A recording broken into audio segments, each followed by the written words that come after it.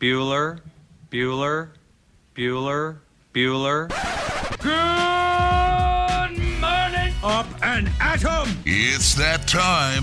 What time is it? Kentucky Roll Call I'm so excited! I'm so excited! with Walker and Roush. We are two wild and crazy guys!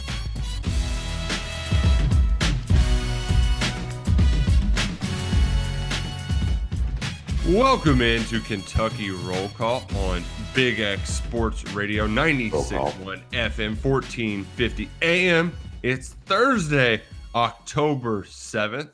Thursday night football is back, and so are we. I'm Nick Roush, joined today by our good friend Trevor Kelsey and the football picking aficionado Adam Luckett, who is now 1-11 on the season. 1-14, get it right. 1-14, excuse me. 1-14 on his picks this season. Luckett, care to comment? You know, if you hated my guts and you just decided to bet opposite of me, it's been a great year for you here on PT's Picks of the Week. Good Lord, 1-14. Adam, what are you, like the Dave Shula of the show? Well, this is the two or three time defending champion too, Trevor. It's not like, you know, my winning percentage is pretty good on here, but for this year, I'm zigging when everyone else is zagging, I guess. What are you, Belichick, who just lost Brady over here? What happened, man? I don't know. I'm not seeing the ball right. I don't know what to say. You got Matt Corral over there leading the way? He's got the yips over here. He's Chuck Knobloch can't throw it to first.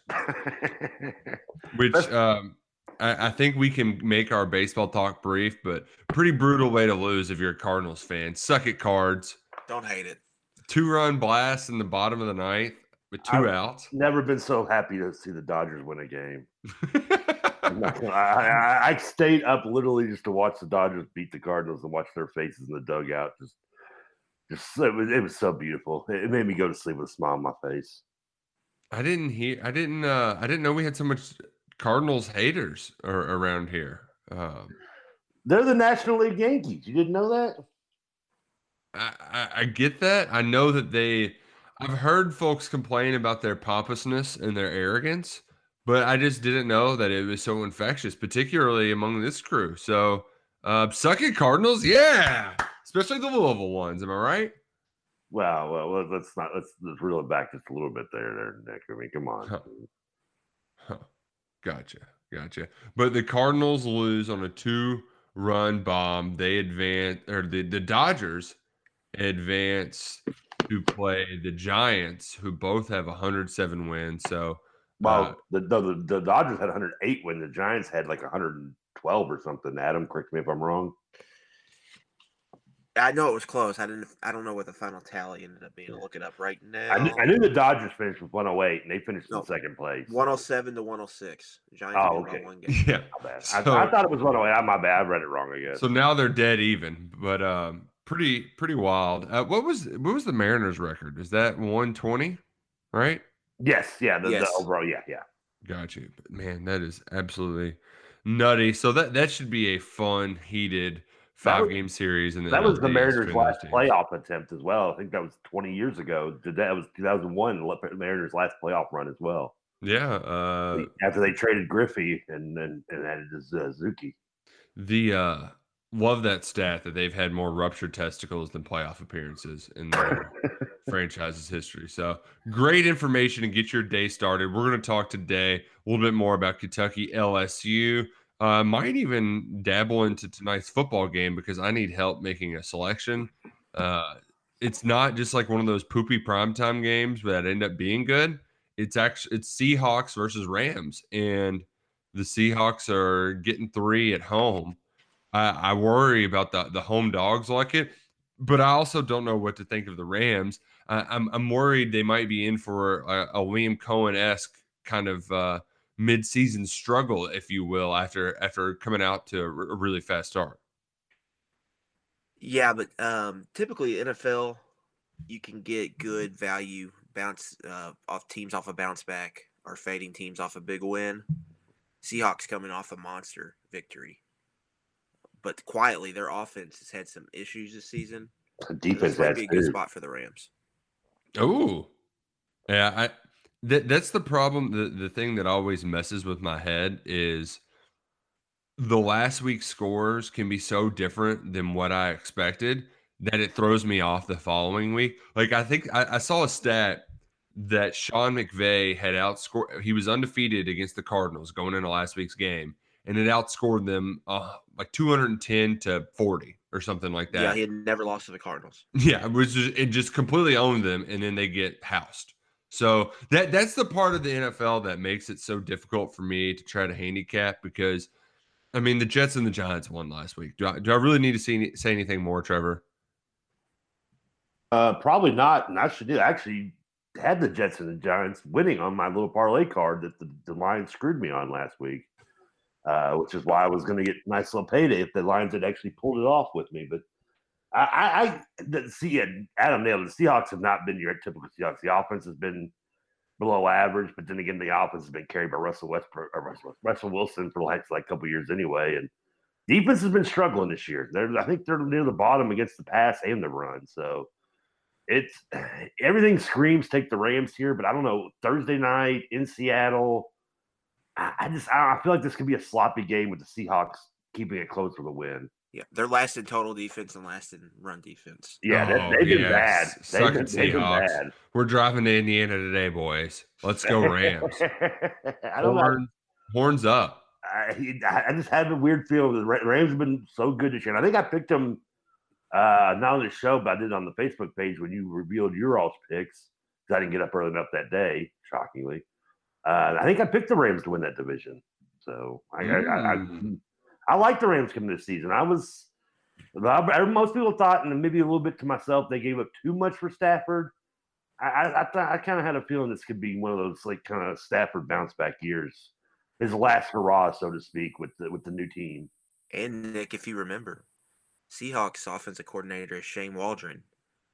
Oh, there was a time when we thought that was the guy Mark Stoops was targeting there in the when we heard Rams assistant, but it ended up being Liam Cohen. Right. Maybe the Seahawks should have kept Brian Schottenheimer as offensive coordinator. Seriously, though. So good. Hey, Kentucky made the right decision. Am I right? They got the right Rams guy, not the wrong Waldron. He can't get. Adam's like, Adam's telling you to reel it in a little bit. I'm just over here putting the horse before the cart, Trevor. That's what we do, man. We do need to talk about the crazy news that happened that kind of started unfolding once the show got over with yesterday. Big day for injury news. And this time it wasn't on the Kentucky front. We already knew that Marquand McCall would be out for an extended amount of time. Also on the Josh Ali is going to miss a couple weeks.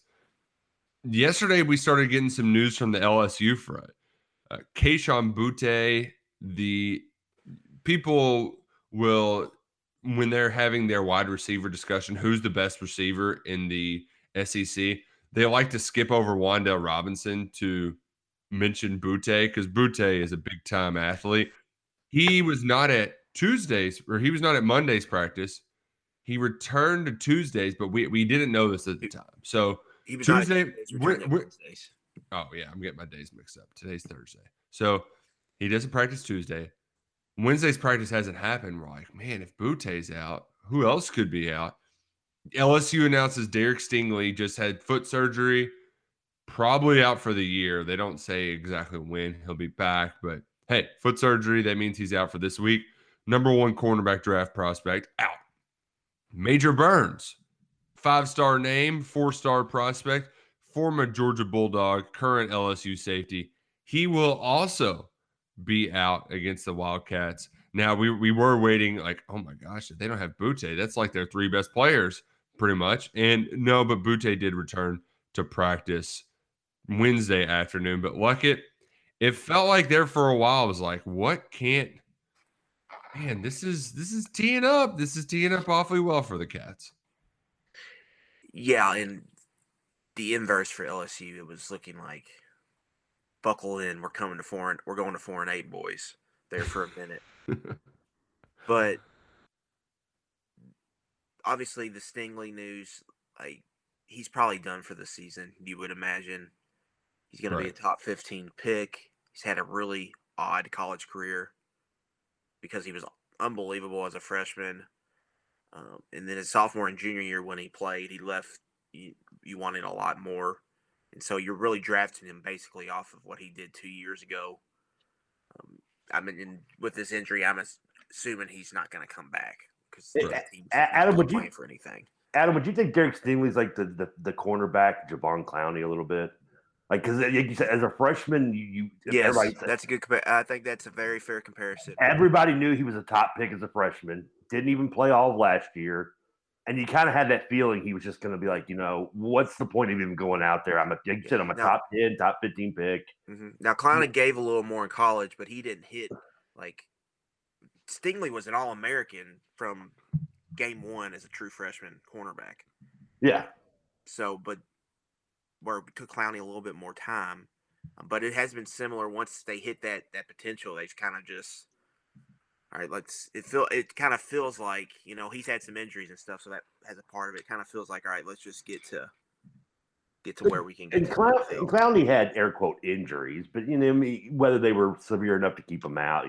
Was Clowney a sophomore when he made the Michigan hit, or was that a sophomore? I think it was a sophomore. For some reason, I thought it was later. Yeah, I knew because that was kind of the hit that really made him the national guy. I mean, I'm sure Adam knew him, Nick knew him. I know I had heard everybody. We had all heard his name, but hit was. He was the number one overall recruit. He was a pretty big deal. Clowney's still getting paid for that hit, right? Yeah. He's in Seattle, I think. Or Cleveland. He was a part of that 9-sack game of the Bears. It was like, okay, here's the opportunity where I pad my stats to make it look like I'm worth however much money they're paying me. And good credit to him. He did it. He was kind of the Machado of the NFL free agency, where just like he was a top guy kind of, but no one wanted to give him the money until like right before the season. Cleveland was like, yeah, you know what? We'll give you like a 2-year deal for whatever you think you're worth and see if you can do it. That was 2012, his sophomore year. He had 13 sacks, 23 and a half tackles for loss, 3 forced fumbles. I do remember that hit being the same day now, I think, as the U of L Sugar Bowl game. Like, I think it was that afternoon. It was New Year's Day. It was Outback that morning. So, the next day, yeah. But, man, it's crazy, too, that's been 8 years, and yet it's still – that's going to be one of those that's hard to ever top. I know. The Sugar Bowl was awesome, Nick. I agree. Oh, my bad. You're talking about something else now again? I thought we moved on. Well, it certainly helped that Clowney was a household name. Yes. Anytime you get a play like that. And yes. Stingley's not a household name that way. But that's why we're talking about Stingley being a top 15 pick doing this and Clowney being the number 1 pick, though. That's true. And Stingley, he is out. They still have Eli Ricks. Eli Ricks still a very good player. He's no Derek Stingley, that's for sure. But I think Major Burns, too, is also a significant absence from the SEC's worst pass defense. Every sportscaster in America is just praying Major Burns makes the NFL and be good. Oh, man, I can just hear. ESPN's got, writers already working on jokes. Tom Brenneman. Bring him back. Bring him back out of retirement to make Major Burns jokes. And there's a drive to left center field. I don't think Tom's on hiatus on purpose. My question for you, Luckett, is I know there for a little while that it was like, and you kind of start counting your chicks before they hatch in a sense when you hear about all these good players being out, but what does it actually do? Does this take a significant hit to LSU's defense? Are we going to be able to see the tangible results of it? Because Stingley, I think, has only played 1 game up until this point anyway.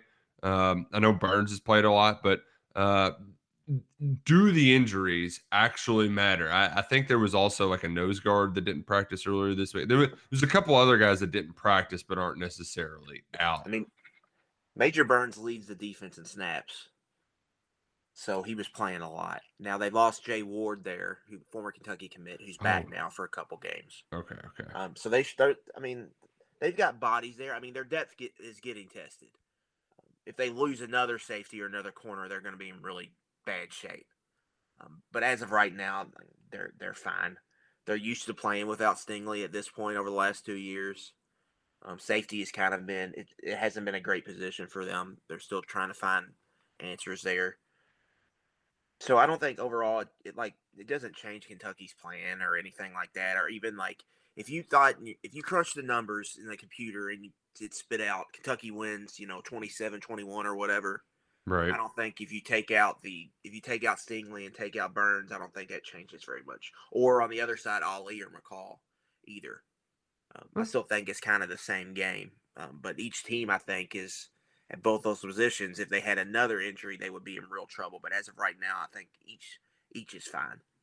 That's a fair point where, but when you had all of that news kind of trickling out at one time about Orgeron and the SEC coaches teleconference, it started like I was ready for Trevor Kelsey to come in today and make the statement that this is a must-win game for Kentucky over LSU. That's the kind of the hot takey stuff that I would anticipate the fans started believing once they start hearing that some of LSU's best players are out. I don't know if it's a hot take, but I think this game, if you want to use the word must win, I think those should come out of the mouth of LSU more than UK.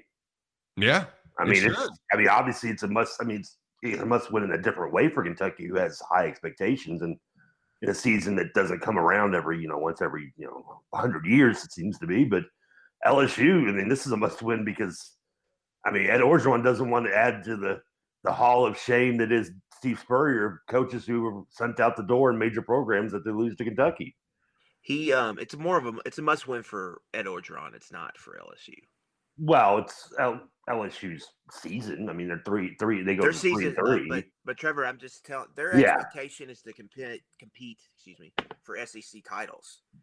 They're out of the race already. Oh, that's true. Yeah, their season. It is what it is at this point, and it's about salvaging stuff and building momentum for next year, which down the offensive side of the ball they can do because they're really young. But for Orgeron, it's about proving he can still win with this group. So for him, he's got to rally the troops and get some wins here so he can come back next season.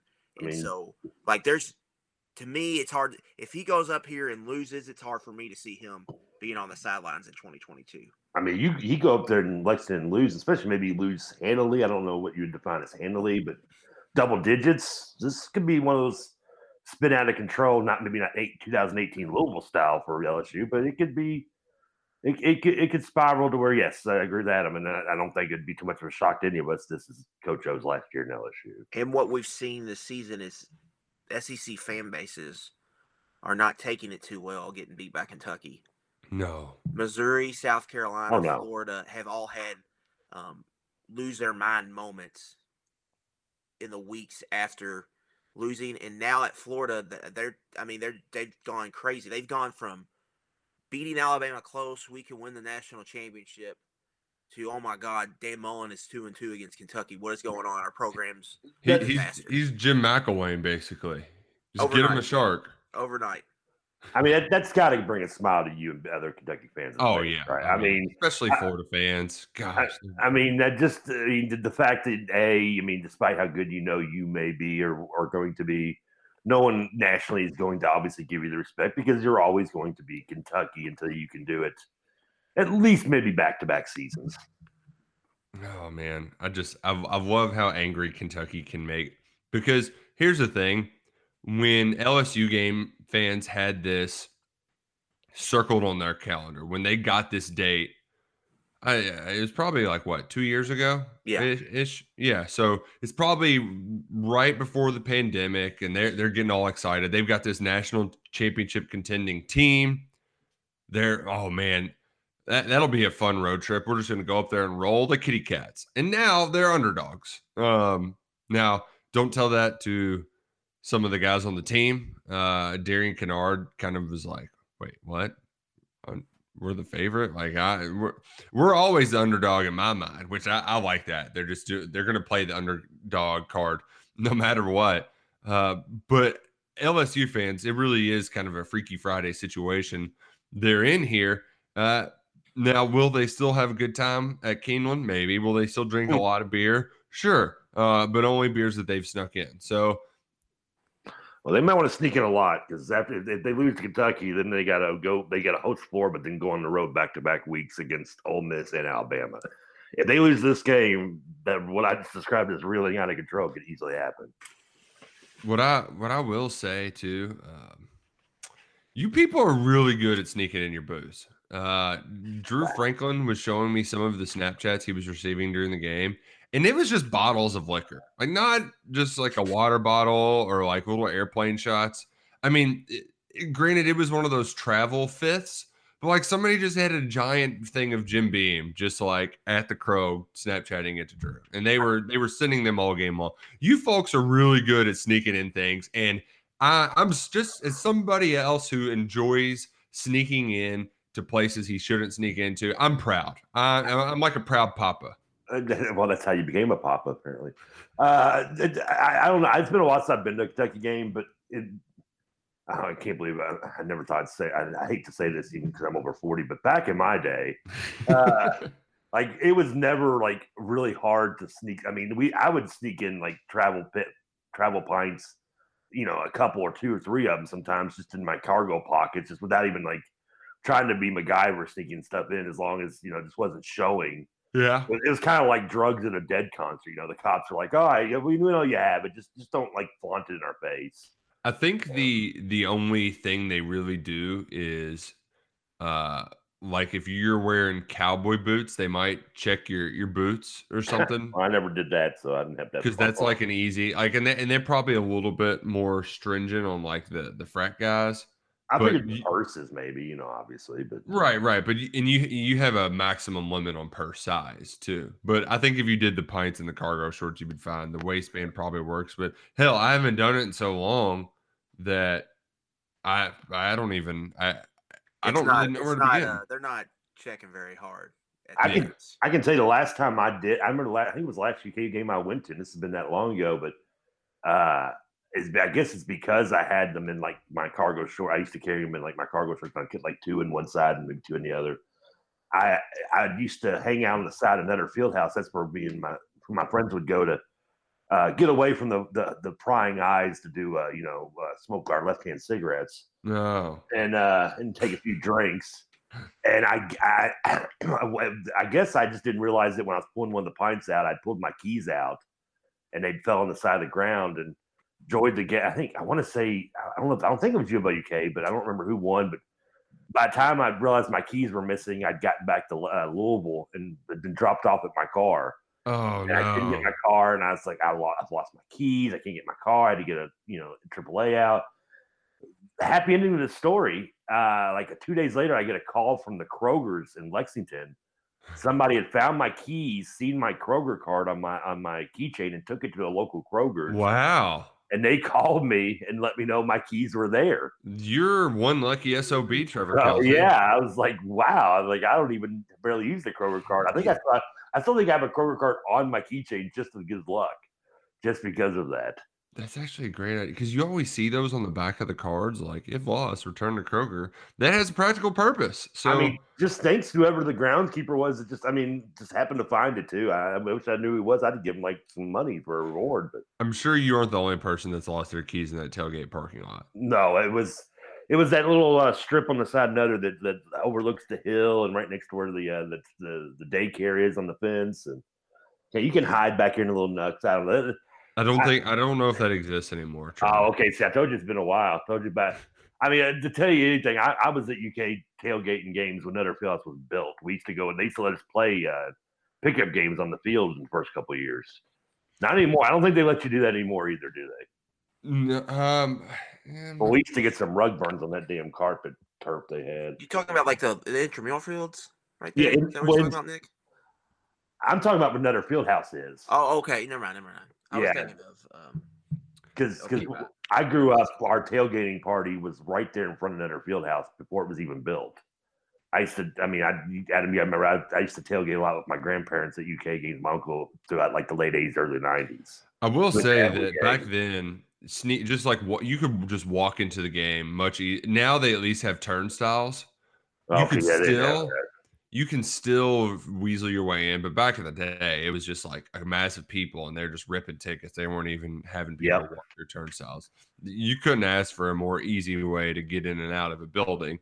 But hey, enough sneaking in. We do need to sneak off to a break. But we've got a lot more sports to talk about. A lot more sports to discuss. Kentucky and LSU were just over 48 hours away. We're watching the Cats take down the Tigers at Kroger Field. Trevor Kelsey, Adam Luckett, Nick Roush hanging out with you on a Thursday morning. We'll be right back. This is scary.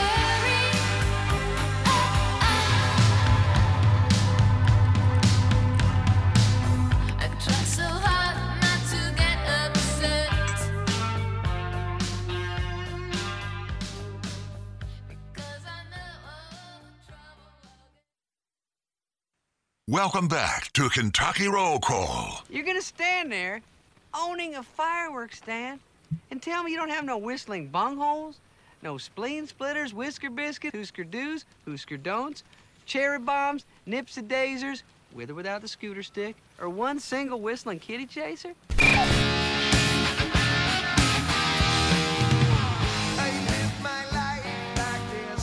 Welcome back into Kentucky Roll Call, a Thursday edition of KRC. Nick Roush, Trevor Kelsey, and Adam Luckett joining you today.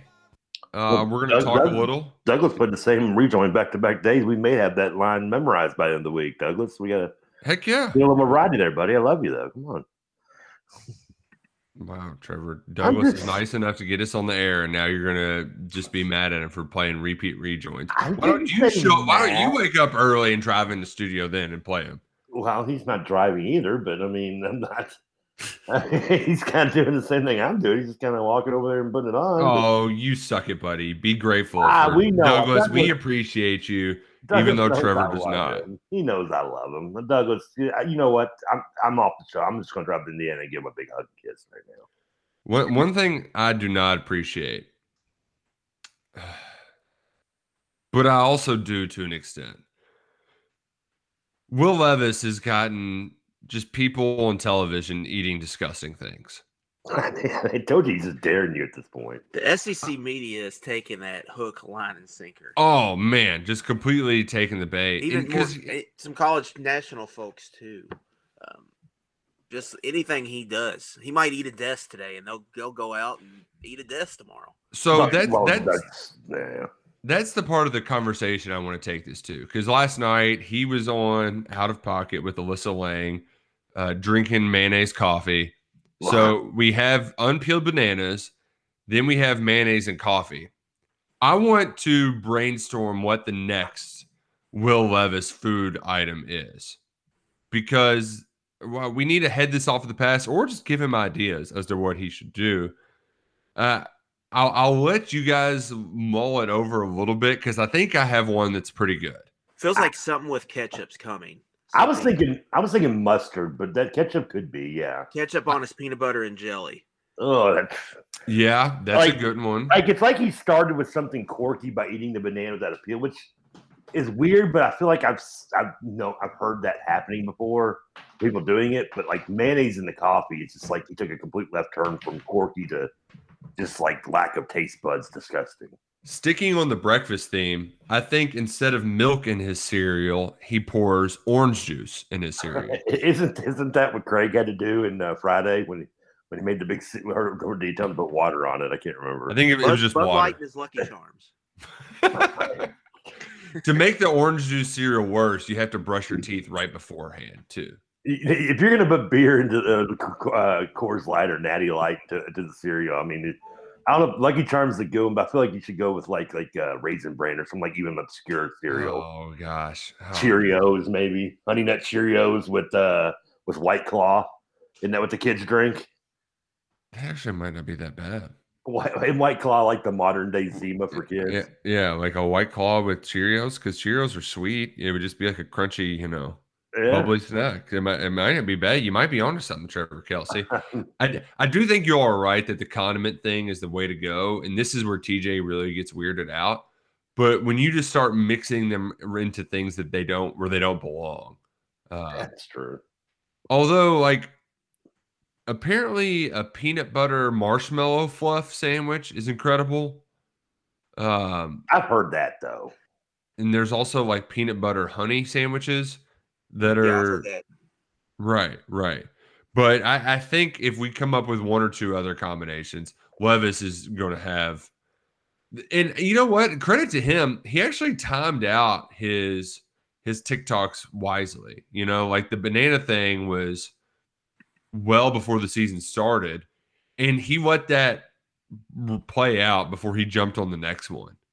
And the next one even caught us by surprise. So I think he's going to have to let it breathe a little bit, and before he comes back with the 1-2 punch again, with ketchup and peanut butter and jelly. That's just. That'd be hard to eat too. You know, at one time people thought Elvis was insane because he ate bananas on his peanut butter sandwiches. Now Reese's comes out with a special edition each year. Wait, are you serious? Yeah, you didn't know Elvis peanut butter and No, I knew Elvis, and like I eat peanut butter and banana sandwiches from time to time. They're delicious. It was one of my grandmother's favorite of lunches to eat, especially on toasted bread.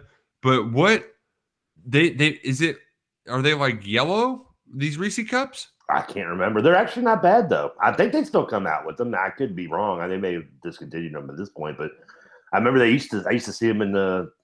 I mean, when you buy your Reese cups, more often than not, you're buying them as an impulse buy at the register at your local gas stations. Like, I don't know, the great people at Thornton's who sponsor our text line. And that's how I used to see them. I mean, that's something. I think I picked one up one time, and it was decently tasty. But it's probably that like really fake tasting banana flavor. Oh well, that's yeah. I mean, that's absolute garbage. I mean, it's a candy. I mean, of course, it's going to be artificially flavored. Yeah, it's disgusting. It's the worst. Banana Laffy Taffy and banana runts were just made to be thrown directly into a garbage can. Absolutely awful, garbage candy. I forgot about runts. Do they still make runts? It's a good question. I haven't seen them in a long time. I haven't seen them either. Adam, they used to be in like the little machines, like the gumball. Yes. You know, and you just kind of put your hand under and you get a handful for a quarter. Yep. Yeah, there's a throwback for you as well. We were at a local Mexican place last night, and Duke was very tired. He was not wanting to sit still. So I had to kind of walk around with him. And in the lobby-ish area, you know, kind of the waiting room, they had all of those gumball machines, the bouncy balls.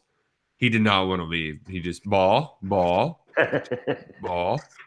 Those Super Balls used to be fun. I used to love getting those. Yeah, they're pretty great. I could probably spend an hour with the bouncy ball myself. Yeah. 32. The one that we got recently that we hadn't gotten in a long time was the sticky hands. Oh yeah, those are classic. Yeah. Now they have just slime in like a cup, and I can't think of anything as a parent I'd want my kid to have less than just that junk. Well, the sticky hands were basically slime after about 2 seconds. I mean, they didn't stick. Yeah, they did not last very long. Yeah, they never stuck too long. I mean, they were what we would expect, I guess, for a quarter. But I mean, I miss the football mini helmets that you used to get. I mean, I actually was cleaning some stuff up as we were doing stuff around the house. And I found a few of my old ones that were I didn't put the stickers back on. Never did get an Eagles one. I probably spent a lot of money on those machines back in the day as a kid, and I would never get the Eagles. These ticked me off. Well, suck it. And I'm talking about it, pal. I don't mean like the maybe modern. I mean the old school helmets that you actually had to attach to Facebook and put the stickers on the side of them. You had to attach the Facebook to it? Yeah. The face mask. Yeah. The face mask. There we go. It's not even 8 o'clock yet. Okay, I haven't had my mayonnaise and coffee yet. Let's see what's happening over here on the Thornton's text line before we get more into this weekend's college football slate. We're going to be previewing a little bit early because we got Luckett here for 2 hours. So why the hell not? That's what we do. It's exactly. But what we like to do, especially on our way in the morning, is stop at Thornton's and get our coffee. I don't think they have mayonnaise as a condiment you can add to your coffee, but you can ask because they have plenty of other hot, fresh sandwiches in their kitchen because they got a full kitchen at Thornton's gas stations. Top of the line quality. Go there today, get the refreshing rewards card, and save some money at Thornton's. On the Thornton's text line, somebody says, Gosh damn, Trevor, I'm happy you are back for this week. You might be my favorite Louisville fan to listen to. Wow. Oh, thank you, Texter. That evens out from the Texter who told me he was going to stop listening all week while I was on. There might be a low bar you're clearing there, Trevor. But yeah. Well, hey, I finally won a limbo contest in my life. never have done that before. Memphis hanging an NIT banner for having 19 appearances is comical to everyone except Justin, who I'm sure would say, "That's right," when seeing an irrelevant banner hung. He definitely would. That Texter did send a picture of it too, but I couldn't. I was doing it on my phone mobile, and they couldn't let me send the picture. Sorry. Yeah, so they had their pro day this week, which reminds us UK basketball pro day is Sunday. Well, again, I know you're looking forward to watching this can't miss event. I will not be watching that. Sorry, UK basketball pro day. Yeah, I don't think the timing of some of their stuff is it's a tough spot for me. Like High Point UK on New Year's Eve. Yeah, like I'm gonna be Bring watching Tubby back when nobody cares. If I'm not at a watering hole watching NFL, I'm gonna be probably watching some Georgia tape here at the crib. So not really basketball time here in the Luckett house yet. Good.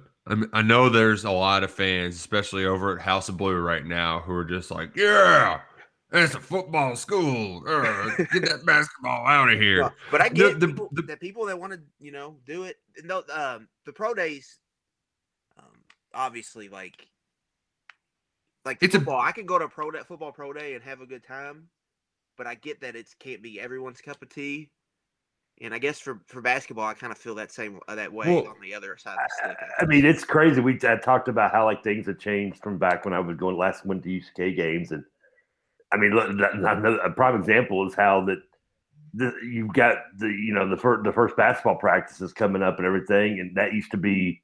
I mean, I remember I did this is still my old age again, but I remember being at the Auburn game against Kentucky when they had Stephen Davis and company, and it was like 45-0 before halftime. And I just remember a lot of people leaving, going, "Oh, at least we have a reason to get out here and get to the Big Blue Madness early." I mean, that's those days are long gone, are they not? Yeah. Well, also that used to be the first practice, and it's not anymore. Yeah. And it used to be a bigger event. And obviously with social media and expansion of TV and stuff, there's more access to the team. I feel like that was kind of like that was the first time you got to see them since March.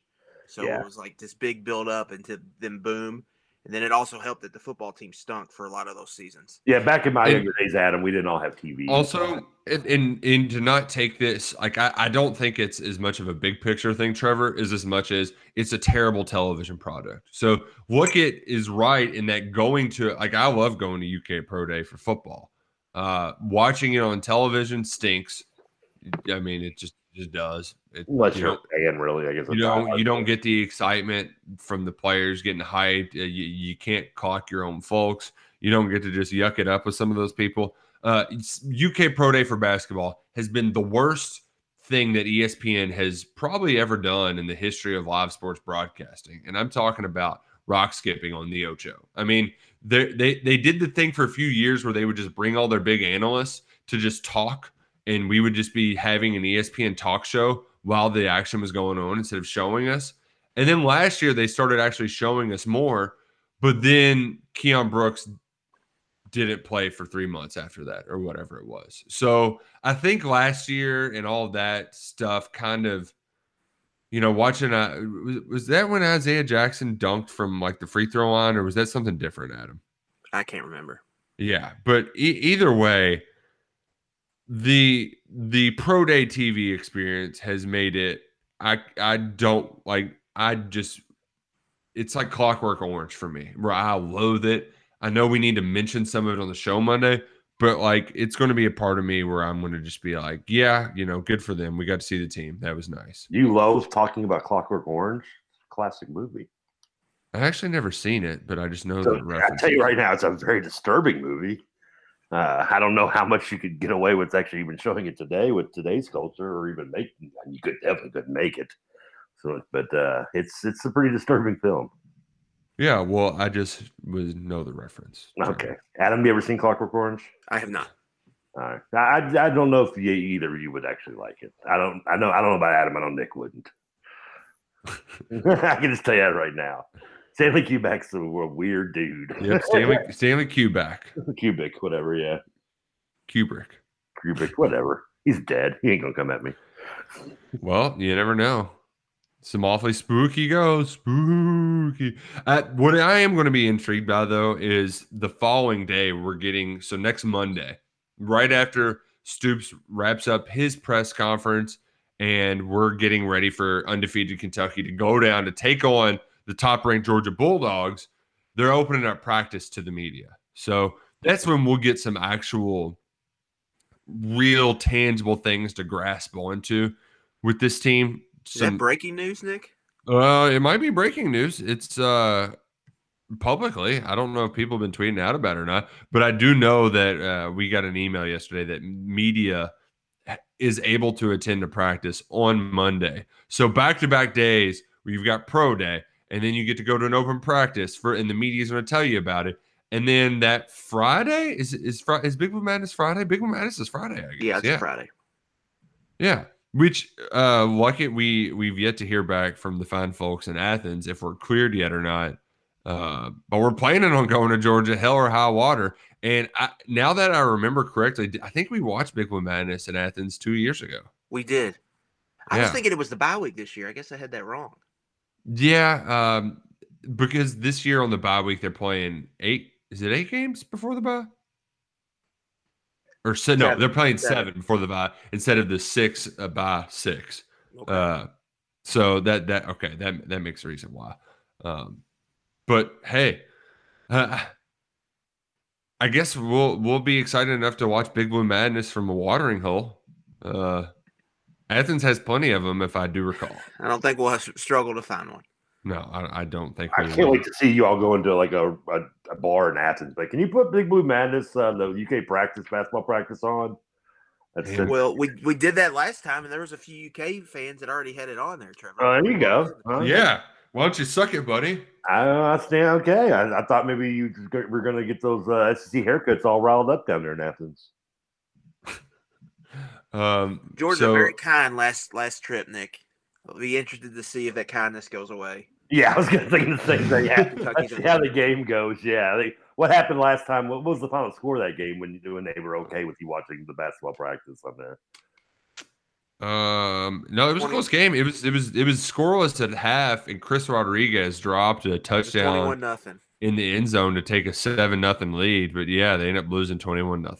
Okay, so it was still close. Yeah, by those standards. The score was at half. And then they got a big stop, and I remember Chris Oates running over to the UK section and getting them all fired up after stuffing them on either 3rd or 4th down. UK was in position, and then, man, the ball just went right through Rodriguez's arms. You could be describing this year's game. I really wouldn't be shocked if you and Georgia went into the half nothing this year as well.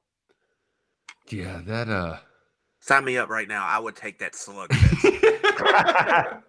Are you lacking confidence that UK could shut out Georgia for half, or are you thinking? Because I don't think it should be out of the realm of crazy to think. No, I would just love the Twitter reactions of everyone if Kentucky played Georgia, all the Georgia offensive jokes, and just I would just get a lot of entertainment out of that.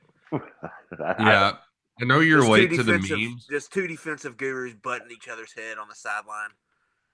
I know you're late to the memes, Trevor, but it's very popular for folks, especially Florida fans, to make fun of Georgia's offense. Like that's the one thing. That's the one thing they're holding on to while getting dominated by Georgia in the cocktail party series. Is they're like, yeah, well, they still have an offense that can't do anything, and yeah, they still haven't won a national championship since 1984. It's like they're 2 go-tos in that rivalry that they're never going to let go. Was it 84? I was thinking it was 82.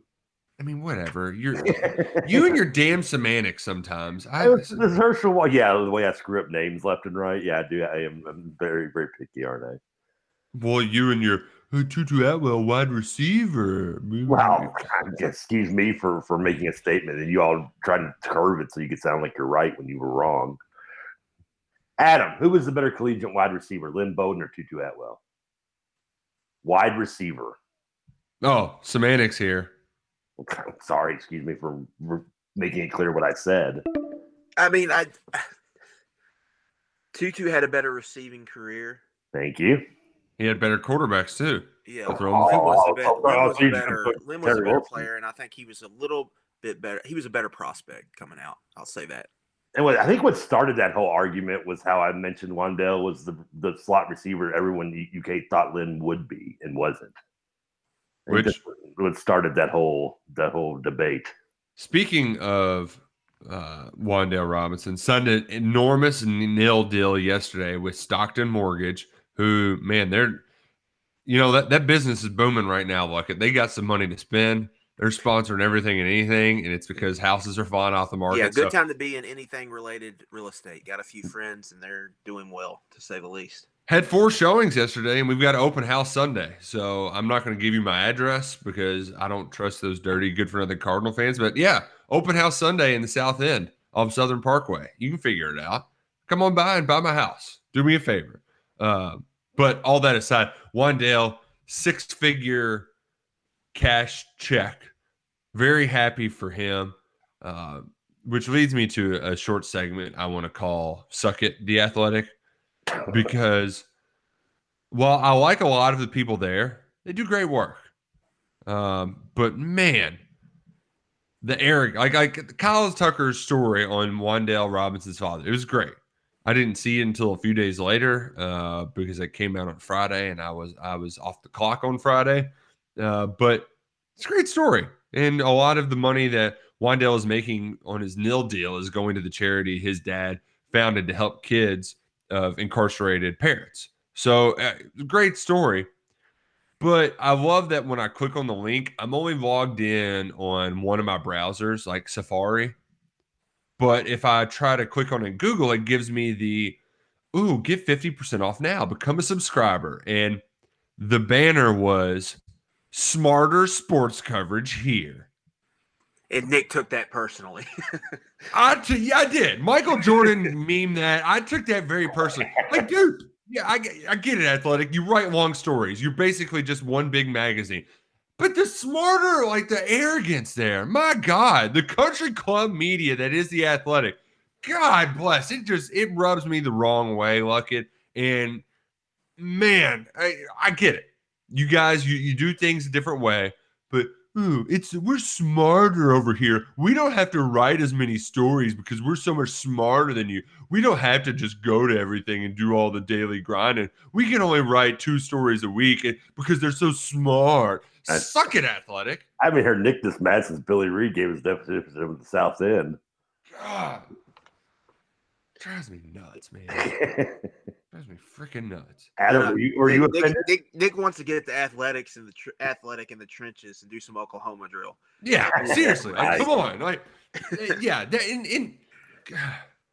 Exactly. You got to, we're too good to just share that. These are all the people that were in like print journalism school and are still.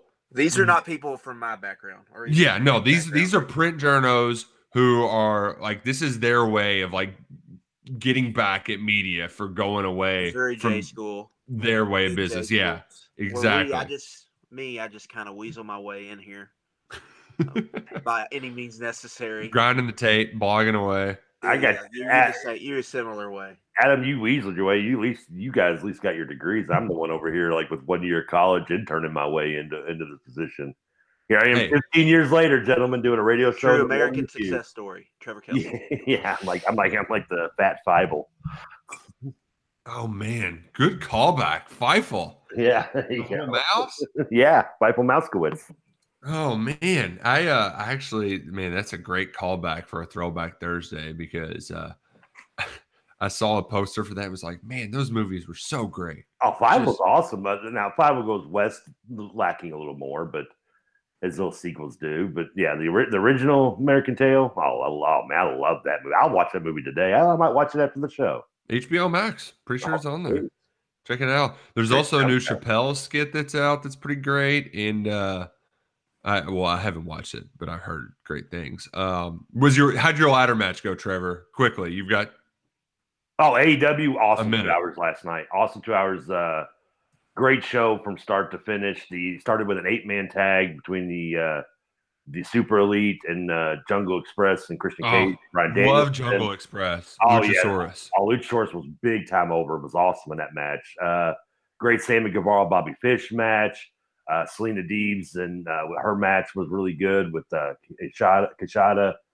And then the ladder match to crown the number one contender, just spectacular. I would have liked to see a little more time to it. They gave him like 21 minutes. I would have liked to see maybe a few more minutes added to it. But other than that, great 2 hours of Dynamite life. I can't wait for Rampage on Friday night at 10 o'clock. It's going to be awesome.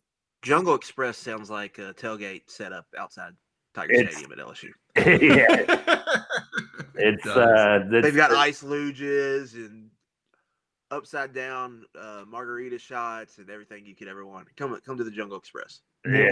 One thing I noticed, so like they have Welcome to the Jungle down there. I noticed it at Kroger Field during a break when the crowd was going nuts.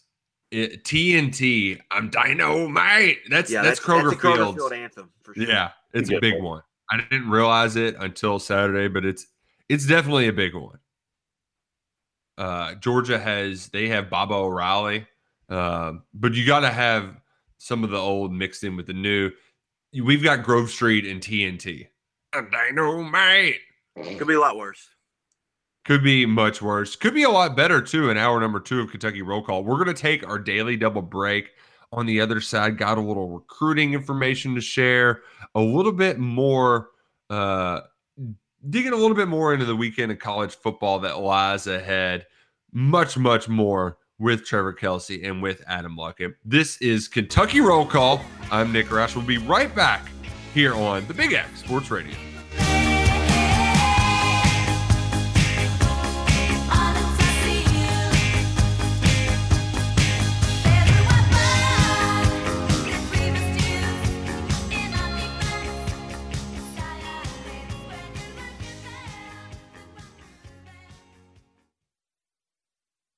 I'm good to go. Over? You say over? I ain't heard no family. Welcome back for hour 2 of Kentucky Roll Call Nothing is over until we decide it is. with Walker and Roush. We're just getting started, bro.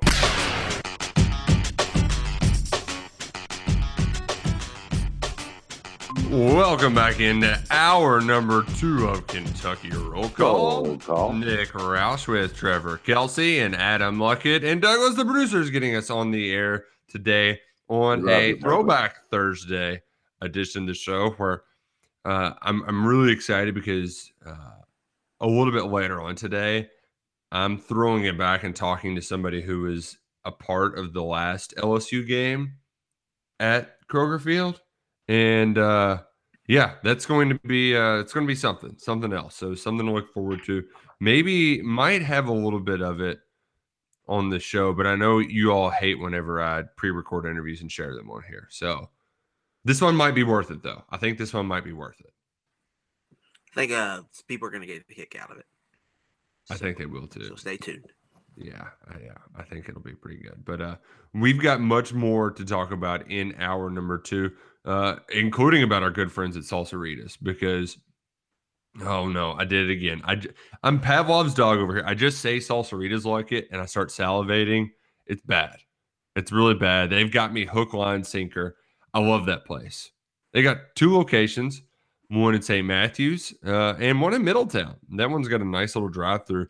Download the app before you go. You're going to save a bunch of money on those wildly addictive chips. And as Trevor said, you should probably get some of that wildly addictive seasoning on the side. They're very generous there. They'll happily share some of that wildly addictive seasoning with you. And then you can take it home. You can put on a bunch of stuff. If Will Levis started doing that as part of his food challenges, people would be very happy, Trevor. Oh, I was on mute for a second. Damn, Google's messing with me. I'm trying to turn off the security settings. It won't let me go on like Wikipedia or half my sites because it keeps telling me there's security fraud. They might steal your credit card information. I'm like, steal my credit card? Well, they gonna steal like $60? Okay, let me on freaking Wikipedia. Come on. We're gonna steal your identity. Good luck. Can we do a trade? Can I have whoever's taking it? I'll take theirs. I mean, so I'm trying to turn off I'm trying to figure out these damn Google stuff. I had to mute for a second. Yes. I'm looking at the seasoning right now. I added it to another less than quality Mexican drive-through restaurant last night, and made their tacos taste just like Salsaritas. Ooh, that's one way to go about it. I just recommend going to Salsaritas instead. I do 2 too. locations. Check them out today. Like it. Let's talk a little football this weekend. Dynamite chips from Salsaritas. Absolute dynamite. TNT. Oi. Oi. Hey, who has the TNT championship? AEW, baby. Gosh, the fact that they have a TNT and a TBS championship is just hilarious. Well, they announced the TBS last night. They're moving the TBS in January, so they announced the new TBS championship, which will be the secondary women's title. Oh, okay. The belt looked cool. Not to be Wish they were mistaken. still on the Sci-Fi channel. You could do this. Wasn't it ECW on Sci-Fi? Do the Sci-Fi title. At the very end of ECW's days, they fought poor ECW. Like they were hot, the hottest wrestling industry thing because of the videotapes you used to get, and they'd come on like at 3 a.m. on one of like the WDRB channels or something in their prime. But they finally got on Sci-Fi when everybody had taken all their talent. And they were just like a shell of what they once were. They were on Sci-Fi for like a year. They were like, this isn't what we thought we were going to get. They're like, well, The Fox News Championship belt. yeah, that sounds like something WWE and Vince would definitely do. Yeah. No doubt. Yeah. Well, let's look ahead a little bit to this weekend. Like it? Are you feeling confident about Kentucky right Yeah, now? I like this matchup for Kentucky. I do. As we talked about on 11 Personnel, check it out if you haven't already. My big question is just how banged up is Kentucky? We've already got the couple injuries, but a lot of players went down in that game. So just what is their physical state after playing, a really physical game? There are 2 physical games in a row, South Carolina and Florida. Are they good to go? If they are, they should be able to impose their will, I think, on both sides of the line of scrimmage. Should be able to run the ball and should be able to stop the run. And if they get a lead on LSU early, I think they should be able to have full game control. And as long as they don't turn it over, they should be in charge where it's going to make it tough, I think, for LSU in a game where there'll be limited possessions. As much as the offense wasn't great, especially on 3rd down, they still, we had one Will Levis interception, but the only time the ball got put on the ground was J.J. Weaver at the end of his interception. So played a relatively clean game there. Did you notice Chris Rodriguez made a change? Took the gloves off? I did not notice that, did he? Yeah, took the gloves off. There we go. Now they're getting down to business. Exactly. That's when you know they're serious. They're getting serious. Like, I don't need these stinking gloves anymore. They're good for nothing. They're only leading to bad things. That's something Teddy Bridgewater would never do. No, did he always wear the 2 gloves, Trevor? Yeah, the only time I think he didn't wear them was like during his pro day, and he had a poor day, and everybody was like, "Oh, he's not a 1st-round talent." And they're like, "It's the gloves. It's the gloves." Kenny Pickett at Pitt is having a monster season, and he's double gloves. Ooh. Oh, man. Do you think that they are like? Do we think that they have the stick that receiver gloves have, or are they different gloves? Adam, that's more towards you than me, probably. Yeah, I think they have some type of grip on there. That's the reason you wear them. You get a better grip. Because if you have smaller hands, that's who wears them usually is quarterbacks with smaller hands. Well, I wish I had those back in my day. I got carny hands. My hands are tiny. I never could palm a basketball. People used to make fun of me. I would do the thing too, where I wouldn't wear gloves in practice. I would only wear them in the games because if I can catch a ball without gloves in practice, then it's going to be that much easier when I wear gloves during the game. Yeah, if you can dodge your ball, if you can dodge your wrench, you can dodge your ball, right? Yeah, I mean, soundproof logic there. I can't wear gloves. Like I can't wear gloves when I drive. Even if it's freezing outside, I'm weird with gloves. I love putting the gloves on when I'm driving in the winter. Makes me feel like I'm a NASCAR driver. I think it's as a smoker wearing gloves. I'm just bound to I can't feel where the cigarette is on my fingers because of the glove. The next thing I know, my hand's on fire. I forgot who it was. If this was, I think it was my mom telling a story secondhand about seeing somebody that my dad knew from high school out, and maybe my grandmother was with him. They were like, "You're Jimmy Roush, right?" He's like, "Yeah, I remember you. You used to smoke with gloves on your hands, so your mom wouldn't smell the cigarettes on your hands." That's slightly genius. Yeah. but, I mean, that's something. Yeah, risk to Chess. take. Yeah. Playing Analytics. chess versus checkers. Yeah, exactly.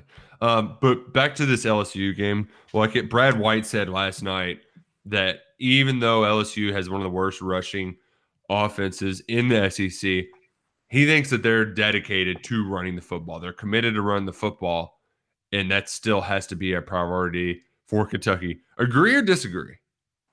Sounds like Brad White watched Ed Orgeron's press conference. And all of its apologies. I do think they're going to come out and try to run the ball. Now, whether that's a good plan or not, we'll find out. Their true freshman from Cincinnati, Corey Kiner, was a 4-star recruit like everyone on the roster. He's done some good things in limited snaps, so he might be a guy they feature.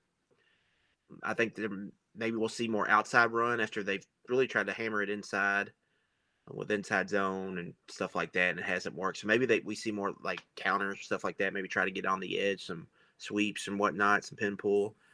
So I think Kentucky has to be ready to stop the run. I think LSU is going to come out and try to run the ball. But through 5 games, they've shown us that they will abandon it quick if you stop it. So if Kentucky's able to stop it, which they've done pretty well at so far. They're going to sling the rock around the yard, especially if they get down early. That's why I think in this game, a huge part of it is just getting off to a hot start. If Kentucky can get their ground game rolling, get an early lead, it's going to allow them, similar to the South Carolina game, if you take out the turnovers, or if you look at the South Carolina game, Kentucky kind of had full control most of that game. And that was because they were able to consistently pick up first downs. They owned possession, and they kept the other offense off the field, limiting possessions in the game. And I think that's kind of the strategy here. Get the ball, run the ball, get it an early lead, force LSU to dink and dunk their way down the field. And then I think this is a game where your pass rush can really kind of flex its muscles a little bit. LSU has some issues on the offensive line in general, specifically at left tackle. I think that's a matchup they could take advantage of. I wonder if you look at Kentucky's left tackle, you're kind of understanding why. I'm glad too that you reminded us of. I remember watching it live, but I had completely forgotten about Max Johnson getting hit in the UCLA game and then just throwing a football with 2 hands over his head to like throw the ball away. And it's not just that, like he does some stuff when he starts moving around where he throws it in places it shouldn't be thrown. So I feel like there's a 4 interception game coming for Max Johnson soon. It's just when it's going to happen. Hopefully it's this Saturday. But man, and then you look at the receivers, like their next 3 or 4 leading receivers after Butte, who's only a true sophomore, are all true freshmen. Max Johnson's a sophomore. Like this is just a really young offense that's going through some growing pains right now. It's with a new coordinator, his first time calling plays. That they can't run the ball, so they're asking a lot out of a young quarterback and young receivers, and they're going up against a veteran-laden team. So I think that's why I think getting the lead early can just be huge. Because unlike the Missouri game, I wouldn't trust Johnson and Peets to dink and dunk their way down the field. Jake Peets, their offensive coordinator, where Eli Drinkowitz and Bazelak, I would trust them because that's where they're at their best, where LSU wants to push the ball down the field more. Sounds like whoever takes over for LSU next year is going to have a nice young team to work around. Man, shout out to all the people who are already writing all those stories. You sent me a Pete Thamel coaching search one. I saw Thamel Aaron said, Torres. they're not going to start the coaching search. I'm starting it myself. I think the fans are about a year, maybe a year ahead of them. But also, Thamel, man, what's the line on the game? My bad, real quick. 3.5 right now. Yeah, 3.5. All right. Yeah, but, I might be up in Southern Indiana later today. I thought, maybe I have to go in there and take a look at a little Saturday sports book thing. The total's right at 50, so you're looking at like a 27-24 final. That's what your projected final score would be, something around there. The Pete Thamel, man, he wrote 1,000 words just to say Jimbo Fisher, Lane Kiffin. And that's all it was. One other, I forget who the other name was. Jimbo Fisher to go. James Franklin. Yeah. James Fisher to go to LSU or Jimbo Fisher to go to LSU. Yeah, because God. They love that. It's like the Billy Donovan to Kentucky. yeah. Jimbo And Fisher- Woodward was the AD at A&M when he hired Jimbo. I mean, you might as well keep Ed Orgeron if you're going to go after Jimbo Fisher.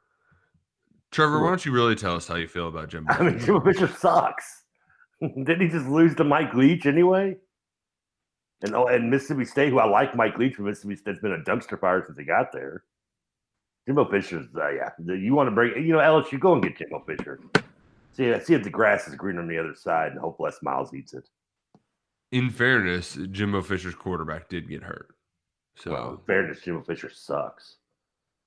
yeah, Adam, can you tell that Trevor's not a Jimbo Fisher fan? I'm not a Jimbo Fisher He's not doing a very good job hiding it. fan. Well, Jimbo's coaching definitely adds fuel to the fire usually. Speaking of A&M, the videos of the elevators are going around, and people are very much making fun of them right now. Yeah, I did see that. Where he just keeps like doing his little Picking up walk. his knee or whatever. Yeah, and like leaning back. It was like a bad music video parody of 2003's Fat Joe song. Just leaning back. So weird. Man, that was odd. What's not odd, and you know who could dink and duck their way down the field if they got in trouble? Chris Vezina, which he is going to be attending Kentucky's game against LSU. Big time visit alert here. You normally don't say that about guys that are only juniors in high school, but you have to when it comes to quarterbacks because that's when you recruit them. Got to land a good quarterback in that class. Yeah, and Liam Cohen, he was on this guy pretty early. Mm-hmm. But the problem is that a lot of other teams are jumping on now. So after Florida lost, they extended a scholarship offer to him. He's really blown up in recent weeks, like it, but it is significant that they were able to get him on campus for one of these big time atmospheres. Mm-hmm. Yeah, Auburn offered on Monday. Before that, Florida offered right at the beginning of last week. Penn State offered previously before that. And Arizona offered right before that. So in the season, he's kind of blowing up here. The key point in this is when the recruiting period opened over the summer, Nick, they were able to get him on campus. It took a little bit because he was going to Alabama, Clemson, Mississippi State, all these big schools, but Kentucky was able to get him on campus. Mm-hmm. Alabama and Clemson are still sniffing around, but he is blowing up. Like it's looking like he's going to be a legit 4-star recruit, probably like a top 150 prospect. So Kentucky did get in on him early, got him on for a visit, and now they're getting him back for a game, a big game, which is huge. So they're giving themselves, I think, more than a puncher's chance here. Mm-hmm. But this recruitment is really blowing up. But that's you got to win these. You got to get the dudes. So this is a guy that they've zoned in on. He seems like maybe the top quarterback on their board right now. And so we'll see how this goes over the next few months recruiting him. But they're in the hunt, but there's a lot of competition. No, there certainly is. Man, it's going to be a big weekend. Another big weekend. I don't think they have any big time official visitors this go around, but there are some big names out there. Emil Wagner, there's rumors that he could be coming back. So it would be nice to get him on for one more of those big ones before he makes his decision. So just something to keep an eye on as the game gets closer this weekend between the Cats and the Tigers of LSU at Kroger Field. We're going to get to a break, come back, and read more of your texts on the Thornton's text line at 502-414-1450. You grab your Thornton's coffee, you send us a text message, we read it on the show. Easy peasy, lemon squeezy. We'll be right back. For Trevor Kelsey, Adam Logan, I'm Nick Roush. Don't go anywhere on the Big X Sports Radio.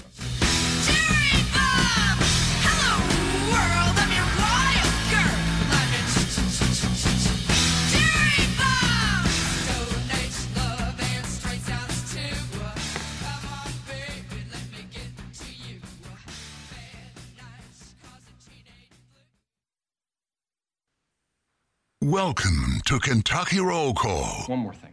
Do me a favor. Don't go chasing waterfalls. Was that accidental, or were you trying to quote TLC on purpose? I don't even understand the reference. You don't understand what you said? I don't know what that is. Get out.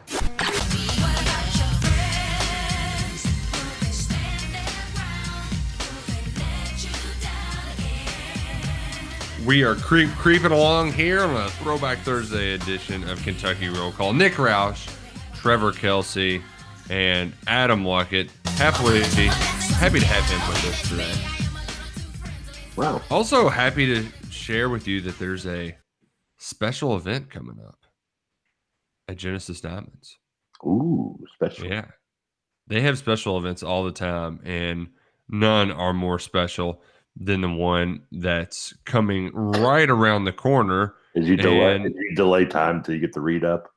Yeah, and here's the thing too, is I have the email, but it doesn't tell me when the special event is. You tell you were killing time until you could find what you needed to say.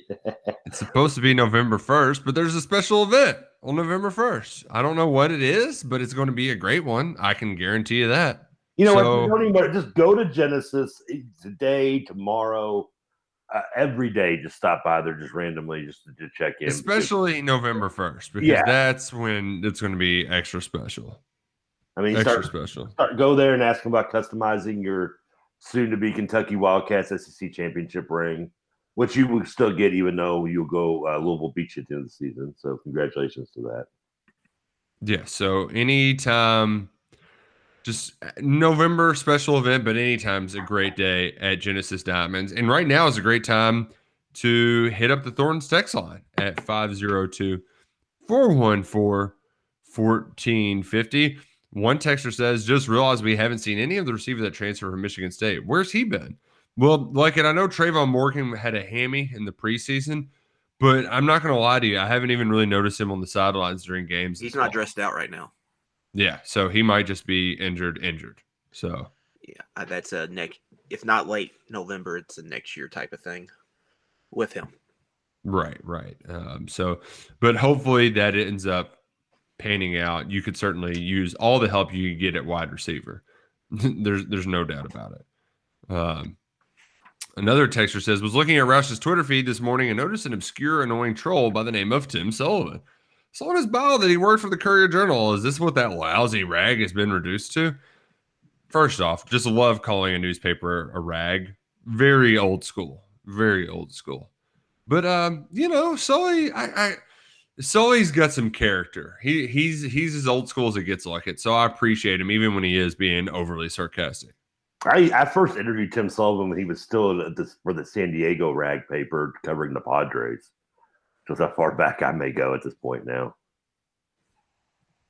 Man, I know he was in Cincinnati for a long time, but he kind of mocked the quote that I pulled from Stoops' pregame speech. And I thought your reaction was going to be, why the hell did you have a Padres guy on a local radio station? That's what I was kind of expecting you to say. I can understand that, though. You're just having anybody, Well, it was, when you're producing for John Renshaw and he wants 3 guests an hour to like talking, you sometimes to get revenge on him making you do that, you're like, hey, you know what? Here you go. One time I got him a Duke football guy just to piss him off. And he sat there and literally talked about Duke football for like 50 minutes. This is like in 07 or 08 when not that Duke football has ever really been that good to begin with. But, yeah. But Sullivan had a snarky remark to my my tweet that was – I really like the quote. I'm sure Stoops got it from somewhere. Like, he's not just coming up with all these out of thin air. But the best things in life are on the other side of fear. So fear nothing. So because there is an extent of all good things can be a little scary. It's just you can't grow unless you're out of your comfort zone. Right. Yeah. It's that same sort of theme. I really like the line he used, though, in that situation. And but of course, Sullivan's like, tell that to a group of hungry sharks. It's like, buddy, we're talking about like being scared before you get married or before you go play a big game. But man. Speaking of writers for the Courier, they're looking for a new Louisville beat writer. Guys, think I need to throw my hat in the ring there? Well, Trevor, I think one of the job requirements is you have to have your JD to interpret all of the different laws that they're breaking at any given moment. So, hey, I know about breaking laws. Boom! You're perfect for the job. Yeah, I mean, I know all. I know how to skirt around the law. Hey, listen, Johnny Law's been. I'm like Cliff and. Once upon a time in Hollywood. You know, Louisville detectives, Trevor Kelsey. they've been trying to get me all my life. They ain't gonna get me now. How can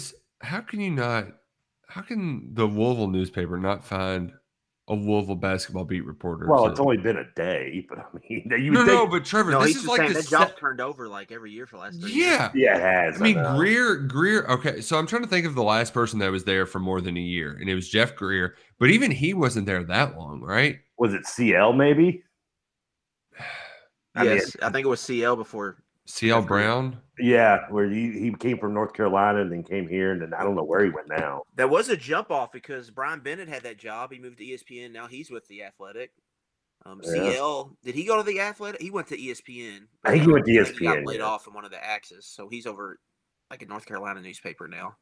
But man, I mean, the Danielle Lerner's had. I mean, she was in and out after a year. I mean, it's just been a lot of I'll be totally honest. a lot of turnover there. I mean, nothing against the young lady who just had it. I didn't even realize who. Like when I saw the name of like so and so has left a little bit. I was like, I hadn't even recognized. I didn't. Why even, do they need two? Why can't the football guy do it? Would be my Yeah. question. Well, because I think they get the football guy doing non-football stuff too. Not well, and they do it overlap the seasons. I mean, so I guess you need to have some like somebody who does like specify. It's just it's crazy that you can't find somebody. But like John Hale does UK that's what I'm saying. football and John UK Hale does basketball. both. Yeah, I don't understand. And then what does Lexington do for basketball? Because Josh does football. They just have Jerry Tipton is just kind of Jerry Tipton's just basketball. Yeah. Yeah. And then Clay and Story are columnists that overlap. I did have somebody say that I should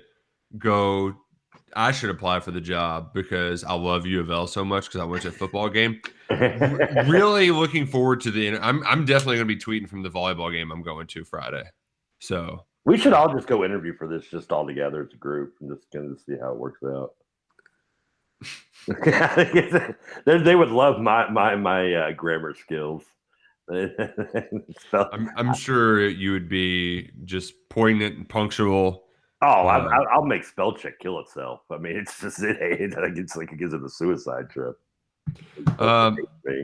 Another texter says, "Good morning, Nick. I need you to either tell me I'm right in thinking that it is never safe to believe that we have a game in the bag, especially against a big name like LSU, or can I breathe a little bit with Stingley being out, Burns being out, their run defense being not great, and their run offense being ranked 120 in the nation? I can't help but feel comfortable, but history makes me nervous.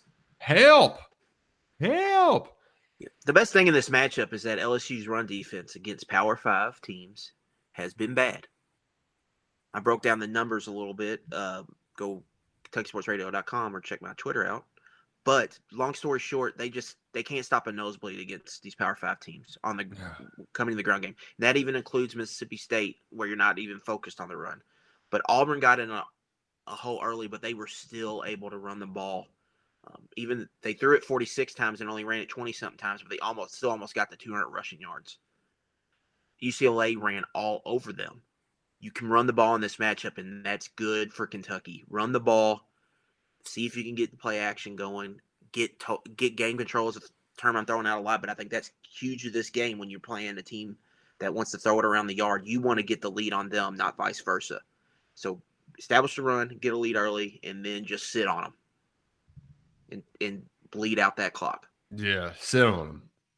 Just squash them into oblivion. That's like, well, I mean, Kentucky is a mini Georgia, Nick, right now. Like they're a mini Georgia. They want to run the ball. They just want to impose their will at the line of scrimmage. They're going to stop the run on defense. They're going to play sound football, make you earn scores. And if they get a lead on you, you're going to look up and panic. You're going to be like, what's going on here? It's close game. Why are we losing by 10 points? What's going on? Isn't that's what Kentucky has to do. Isn't that Stoops' MO every year? Yeah, but he's not like yes, but they're usually the run defense so far this has been the best he's had to this point in the season. Gotcha. At Kentucky. He's even in 2018 they weren't stopping the run like this team is stopping the run. Still having trouble with the scrambling quarterbacks, or is that still not a nightmare for Kentucky fans? Well, they did pretty good with it last week. There and that's the best mover at quarterback they're going to see all season. Really? Because I know there's a young man named Malik coming in a few weeks. It's might have say about that. I think his name's Mikhail, Trevor. No, it's Malik. And you know how I'm Oh. always remember it now? It's because for some reason the guy's been here 4 years. And how it came under the radar of every Big J journalist, maybe it's because we don't have someone at the Courier following the football team directly. But he was apparently Malik. He's named Malik after the actor who played in Cool Runnings, who played Yul Brenner in Cool Runnings. That's who he's named after. I mean, how is that tidbit fact about our Louisville quarterback not talked about in the 4 years he's here? Because he's had 7 different names. He switches two. back and forth. Suck it.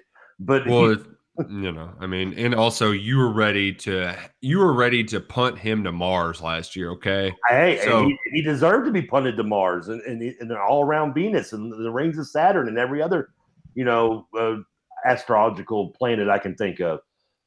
But to this year, he has played well, not turned the ball over, and I'll give I'll eat crow if he's playing this way, as long as I can put some ketchup on it, maybe. Until Louisville last in the ACC in yards per play defense. Oh, good Lord! They can't stop anyone again. I'm telling you, dude, this was like a 2-hour topic. Oh, suck it, Trevor. Listen, that's So it sounds like Luckett hit a hit a sore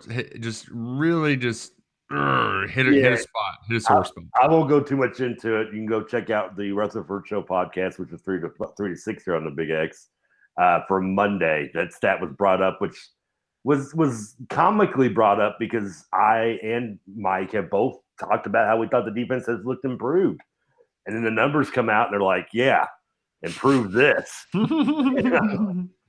That's when I told Mike learned that I love stats, except when they don't back up my theory. They have played some good offenses, but it's just kind of the thing with Louisville.